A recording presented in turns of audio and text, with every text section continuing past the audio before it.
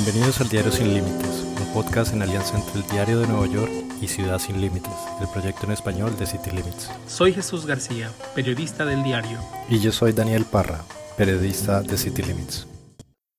El próximo 20 de marzo se cumplen 2 años desde que se implementó el Título 42, que es un código en las leyes de los Estados Unidos que suspende la entrada al país y expulsa a personas que han estado recientemente en un país donde había una enfermedad contagiosa. Durante la pandemia del COVID-19, la administración Trump utilizó esta disposición para expulsar migrantes y el programa ha sido continuado hasta la administración Biden. Para hablar sobre la historia de este Título 42, los giros que ha tenido en estos 2 años, y su impacto, invitamos a Felipe de la Hoz, quien ha escrito para publicaciones como The Intercept, The Nation, The New Republic y es cofundador del boletín de noticias especializado en inmigración Borderlines. Felipe, bienvenido una vez más, ¿cómo estás?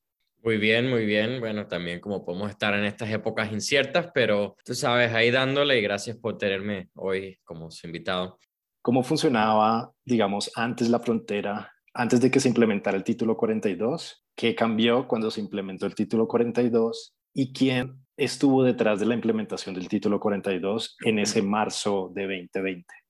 Título 42 como tal, su implementación de esta manera es un concepto nuevo. Nunca se había hecho este tipo de política anteriormente. De hecho, la idea de una expulsión, que es distinta legalmente a una deportación, es un concepto nuevo que no había existido en la política de inmigración anteriormente. Antes de la implementación del Título 42, bueno, durante la presidencia del expresidente Trump, habían habido varios intentos, varios programas que restringían la habilidad de solicitar el asilo, pero no se había podido realmente crear un programa que totalmente impidiese que una persona presentase una solicitud de asilo. Eso está protegido bajo ley doméstica e internacional realmente. Y bueno, o sea, se habían intentado programas como tratados de tercer país que mandaban a los solicitantes de asilo a solicitar asilo, por ejemplo, en El Salvador o en Guatemala. Se habían intentado el programa de protocolos de protección al migrante, que realmente era lo que se llama coloquialmente quedarse en México, que regresaba a las personas a México, pero seguían con su proceso de asilo en los Estados Unidos. Lo clave aquí es que lo que hizo el Título 42 es que fue una manera de básicamente impedir que las personas que quisiesen solicitar asilo en la frontera, bueno, cualquiera de las dos fronteras técnicamente, aunque más que todo en la frontera sur, pudiesen siquiera presentar, digamos, la solicitud como supuestamente deberían haber podido bajo la ley actual. Y técnicamente no es, o sea, el mismo Título 42 no es una ley de inmigración, es una ley de salud pública. Y como tú bien dices, la intención, o bueno, la intención técnicamente es prevenir la entrada de enfermedades de transmisión masiva al país. Realmente hay rumores de que el mismo Stephen Miller, ya el notorio asesor del expresidente Trump, que realmente fue el arquitecto de la mayoría de las políticas de inmigración severas que existieron durante esa administración. Él había tenido esta idea inclusive en el 2017, mucho antes de que se manifestase una situación como la pandemia del COVID-19. De hecho, se dice que en el 2019, cuando había una transmisión, creo que del sarampión o de alguna otra cosa entre algunos migrantes que habían entrado al país por la frontera sur, él había intentado que se implementase esta misma medida. Pero llegó el COVID-19 y eso realmente les proporcionó la excusa perfecta para intentar implementar este programa. Y bueno, o sea, tú me preguntaste sobre la autoridad bajo la cual se hizo técnicamente, es el CDC, la Organización de Salud Pública de los Estados Unidos, pero muchos reportajes han demostrado que realmente la Organización de Salud lo hizo pues bajo protesta. O sea, realmente fue una directiva que vino desde la Casa Blanca, desde Stephen Miller y Trump, que querían, digamos, utilizarlo como una medida de restricción de inmigración. O sea, lo de la salud pública siempre fue, en últimas, un pretexto, una excusa para poder implementar esta política y ahora, bueno, como estabas mencionando, se ha continuado una y otra vez y se ha continuado ahora inclusive bajo la nueva administración del presidente Biden. O sea, básicamente lo que ocurre es que una persona que se presente a un punto de entrada o que cruce la frontera para presentarse ante la patrulla fronteriza, se les procesa, pero en vez de permitirse que se haya una solicitud de asilo, es una expulsión inmediata, básicamente, que puede ocurrir tan pronto como un día después de que se encuentren en la frontera. Y la expulsión, digamos, no es una deportación legal en el sentido de que, bueno, no es el proceso que hay una orden de deportación que es emitida por un juez de inmigración, sino que es más bien la misma patrulla fronteriza la que puede tomar la decisión de hacer una expulsión inmediata sin ningún proceso adicional. O sea, simplemente por el hecho de que una persona esté llegando de uno de los países que se consideran que tienen transmisión de esta infección. Poco para sumar a esta parte que señalas, no solamente si llegan a pedir algún o intentan pedir asilo, sino aquellos que son detenidos, digamos, en la frontera. Es decir, aunque no necesariamente pidan asilo o intenten pedir estancia en el país, si son detenidos, son procesados bajo este título 42. So, digamos que son como las dos vías. Bajo los reportes que tú has hecho y otras cosas que tú has revisado con expertos, etcétera, ¿cómo podríamos dimensionar el impacto de esta política? Es decir, ¿cuál ha sido el efecto real de esta política? Primero, el número de solicitudes de asilo que se han presentado exitosamente ha bajado enormemente, mientras que los llamados encuentros en la frontera, que es como la patrulla fronteriza registra cada vez que ellos básicamente arrestan a alguien, se ha disparado. Y de hecho, este número se ha interpretado de una manera errónea frecuentemente, o sea, como si fuese un equivalente al número de personas que están entrando a través de la frontera. Y de hecho, muchos de estos llamados encuentros son las mismas personas una y otra vez intentando entrar al país, ingresar al país para presentar estas solicitudes. Como se les expulsan, lo intentan nuevamente. Las expulsiones ocurren frecuentemente a México o a veces a países de origen, que fue lo que ocurrió con los haitianos, que llegaron en números, en los miles a la frontera sur durante el año pasado, que se les expulsaron en su mayoría directamente a Haití, donde de hecho muchos de ellos no habían estado en años, porque muchos vinieron de Chile y de otros países en Sudamérica, no venían directamente de Haití. Pero eso es, bueno, ese es otro tema. Pero el impacto también que hemos visto es que hay un fenómeno en el cual el tipo de persona que se ha estado presentando en la frontera sur sin visa, digamos, las personas que están llegando sin papeles, al comienzo de los años 2000 todavía y por varios años después eran en su mayoría personas adultos, jóvenes, masculinos en su mayoría que venían a trabajar básicamente, o sea, era otra demografía. Cada vez más en los últimos 6, 7 años han estado llegando más bien familias y personas que están con la intención de solicitar asilo. Y por consecuencia eran en muchos casos personas que llegaban con la intención de ser capturados, o sea, de presentarse directamente ante los puntos de entrada, ante las patrullas. Y eso también tuvo la consecuencia de se vieron menos muertes y menos instancias de gente que sufrió, digamos, deshidratación y este otro tipo de cosas, que se ahogaron, porque es muy peligroso cruzarlo. Y entonces también lo que hemos visto con el título 42 es que las personas, o sea, que están llegando, están viendo que tienen que evadir la captura porque se les va a expulsar inmediatamente, y eso ha hecho que la frontera se vuelva más peligrosa también por el resultado directo de esta política, que la gente ha llegado a entender que ya no vale simplemente poder presentarse ante la patrulla y tener la garantía de tener un proceso legal, sino que más bien están cruzando cada vez más por áreas más peligrosas, más áridas, y hemos estado también viendo un aumento desafortunadamente en el número de muertos en la frontera. Algo que es particular sobre el título 42 es que en teoría, en el papel, no es una restricción o una medida sobre inmigración. Sin embargo, se convirtió en un muro en materia de inmigración. Un muro muy efectivo y además como en la forma más expedita para sacar a personas. Texas, por ejemplo, ha usado el título 42 en distintos momentos para además difundir información falsa diciendo que son justamente los inmigrantes quienes están trayendo el virus y además están haciendo que los números de casos exploten en el estado. Eso ha sido como una de sus estrategias. Yo te quería preguntar si en teoría esto no es sobre inmigración, ¿cómo sí se ha usado en inmigración para crear un muro muy eficiente? Sí, bueno, algo que hay que entender sobre la manera en que de hecho está escrito el estatuto del título 42, que realmente es título 42, sección 265. Y lo que dice es básicamente que el gobierno federal está empoderado a restringir la entrada, el ingreso al país de bienes y personas que podrían tener consigo, que podrían introducir enfermedades de transmisión. Le da mucha latitud al gobierno a interpretar qué significa eso exactamente. Y bueno, o sea, yo creo que parte de la razón por la cual los procesos legales, por ejemplo, el que mencionaste de la ACLU, que está buscando invalidar esta política, no han tenido éxito hasta el momento, han ido un poco lento, es porque, bueno, nadie puede realmente negar que efectivamente hay una pandemia, ¿no? Y realmente hay una emergencia pública.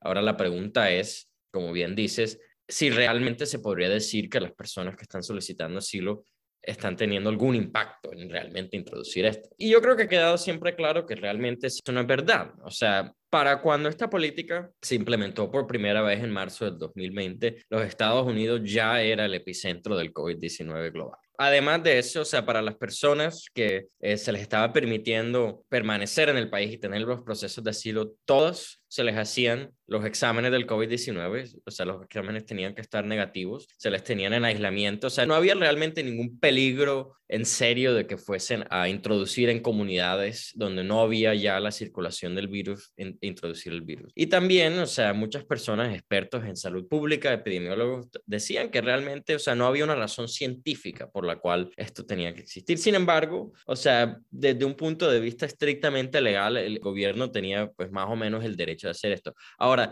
el proceso legal que existe realmente se centra en como 3 preguntas clave. Una de ellas tiene que ver directamente con el texto de la ley, el cual dice que el gobierno puede restringir la entrada al país de bienes y personas. La entrada no, o sea, estrictamente autoriza la expulsión, ¿no? Y ese ha sido también uno de los argumentos legales, que realmente la manera en que se está utilizando no, digamos, sigue lo que el estatuto autoriza. La otra cosa también es que nadie disputa que, o sea, realmente hay otra parte de la ley federal, el título 8, que es, o sea, el título que tiene que ver con la inmigración, que garantiza ciertas cosas, entre ellas la habilidad de presentar una solicitud de asilo. Y entonces el gobierno lo que está argumentando, digamos, esencialmente es que el título 42 queda por encima del título 8, o sea, que es la ley que controla esta política, o sea, que básicamente cuando estas dos leyes entran en conflicto, la que sale por encima es el título 42, lo cual es un precedente también peligroso, porque entonces si el título 8 se puede ignorar si hay, digamos, una supuesta emergencia o algún otro tipo de cosa. Eso básicamente le abre la puerta a que se pueda ignorar en muchos otros contextos, ¿no? También es una pregunta de proceso, implementación. Entonces, por ejemplo, durante la época del expresidente Trump, muchas de las políticas de inmigración que terminaron perdiendo en las cortes, o sea, que terminaron siendo acabadas por jueces federales y tal, realmente en su mayoría no era necesariamente ni siquiera que el juez decidiese que, o sea, no eran políticas que fuesen ilegales como tal, pero más bien el proceso en el que se crearon estaba deficiente, ¿no? Que políticas que realmente tenían obvia discriminación, que no fueron hechas de una manera meticulosa, que no hubo suficiente comentario público, etcétera, etcétera, etcétera. Y también eso es lo que se está diciendo sobre el título 42, que se implementó de una manera increíblemente rápida y que realmente dentro inclusive de las agencias de salud pública de los Estados Unidos no se había llegado a un consenso de que esto era necesario y que por lo tanto fue realmente una decisión primariamente política. Y por lo tanto, o sea, no tendría validez como una política federal porque uno no puede crear ese tipo de políticas por razones, digamos, políticas. O sea, tiene que ser una razón autorizada por el estatuto. Entonces, esas son como las preguntas legales que se están considerando ahora. Lo que llamas es como el proceso administrativo, ¿no? Que viola las leyes Sí. administrativas para el proceso, para aplicar ese tipo de políticas. Y sobre estos argumentos, ¿de algún modo sientes, por lo que tú has trabajado, que los CDC están legitimando la implementación del título 42 con la reciente, digamos, renovación? Porque supuestamente el presidente Biden había pedido que se revisara el programa un poco para responder a estas quejas que se habían recibido por parte de los activistas y de los defensores de derechos civiles, pero la respuesta de CDC fue de, pues sí es necesario y se amplía, un poco para legitimar y reducir ese argumento. En últimas, o sea, legalmente tiene que ser la misma CDC que autorice la expansión o la continuación del programa. O sea, la CDC, el director del CDC, tiene que ser la persona que lo autoriza. Sin embargo, nadie piensa que estas decisiones se estén tomando sin, digamos, el apoyo de la Casa Blanca. Técnicamente es un proceso independiente y tal, pero yo creo que nadie serio considera de que esto se esté haciendo sin decisiones de la Casa Blanca. Entonces, bueno, la CDC también yo creo que tiene que considerar si están, como bien dices, legitimando un poco una política que sus mismos científicos, el personal profesional, no es por nombramiento político, ellos mismos han dicho que esto no es necesario, las personas en el ámbito académico, en el ámbito de la salud pública han dicho que esto no es necesario. Entonces, ¿por qué ellos se están poniendo en esta posición, digamos, apoyando algo que casi que todo el mundo está de acuerdo que es una decisión política en contra de la inmigración, no tiene nada que ver con la salud pública? O sea, yo creo que inclusive el mismo gobierno frecuentemente,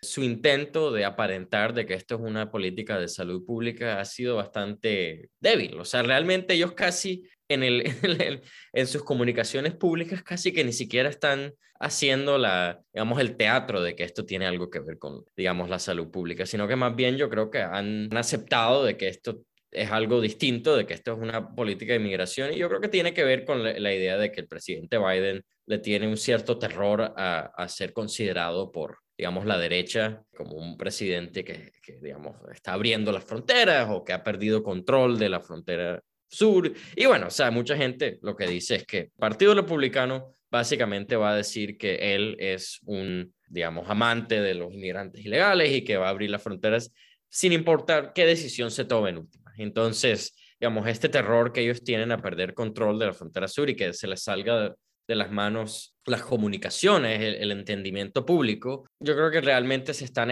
hiriendo a ellos mismos, porque el título 42 está causando más caos. Si fuesen a enfocarse más bien en que el proceso fuese más eficiente y que, o sea, tuviesen un proceso más directo, más organizado, eso les ayudaría mucho más que el simplemente tener para siempre este título 42, porque lo que están haciendo es que están creando una población que está básicamente esperando a que el título 42 se levante, y ahí sí que va a haber caos, entre más esperen. Lo que tienen es miedo de perder control.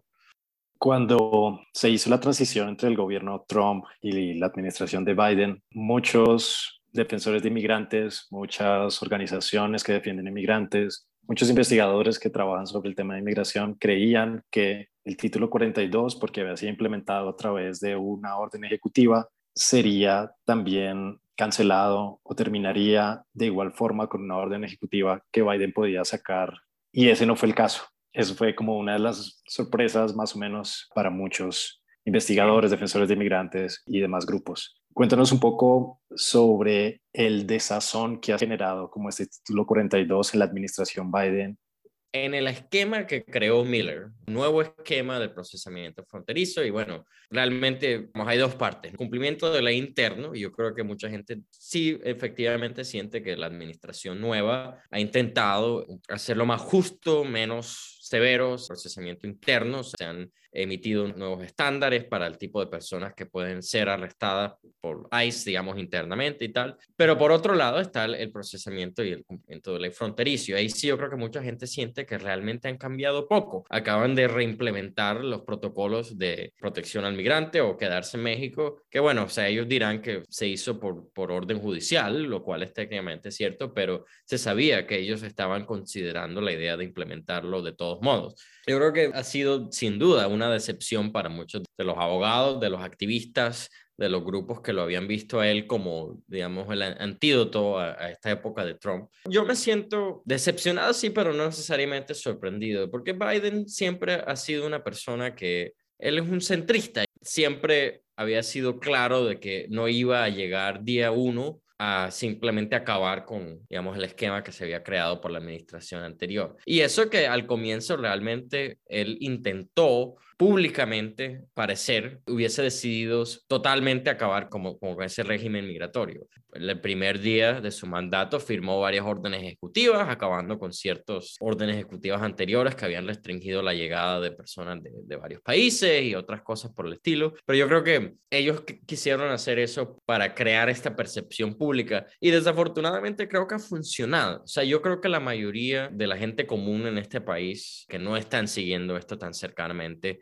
y que de pronto no tienen ningún nexo a la inmigración, piensa efectivamente que él básicamente lo cambió todo. Fueron exitosos en crear esa percepción pública, aun si no es así. Y mucha gente, yo creo que en el país en este momento no saben sobre el título 42. No tienen esa noción porque ya no es Trump, entonces ya no le están prestando el mismo nivel de atención. Ha sido decepcionante. Ellos lo ven como una herramienta al fin y al cabo útil y que no tienen ninguna intención de por su propia cuenta terminar la política, va a tener que ser una orden judicial. Hemos visto en este caso, digamos, el proceso legal comenzado por la ACLU, pero no hemos visto tantos procesos. Yo creo que porque existe, de hecho, un riesgo bastante grande de que le salga pues el tiro por la culata y que, digamos, la Corte Suprema del país termine decidiendo de que efectivamente sí es legal. Digamos, ese sería un golpe bastante fuerte para la comunidad proinmigrante, porque si se decide, digamos, ya con finalidad de que es una política legal,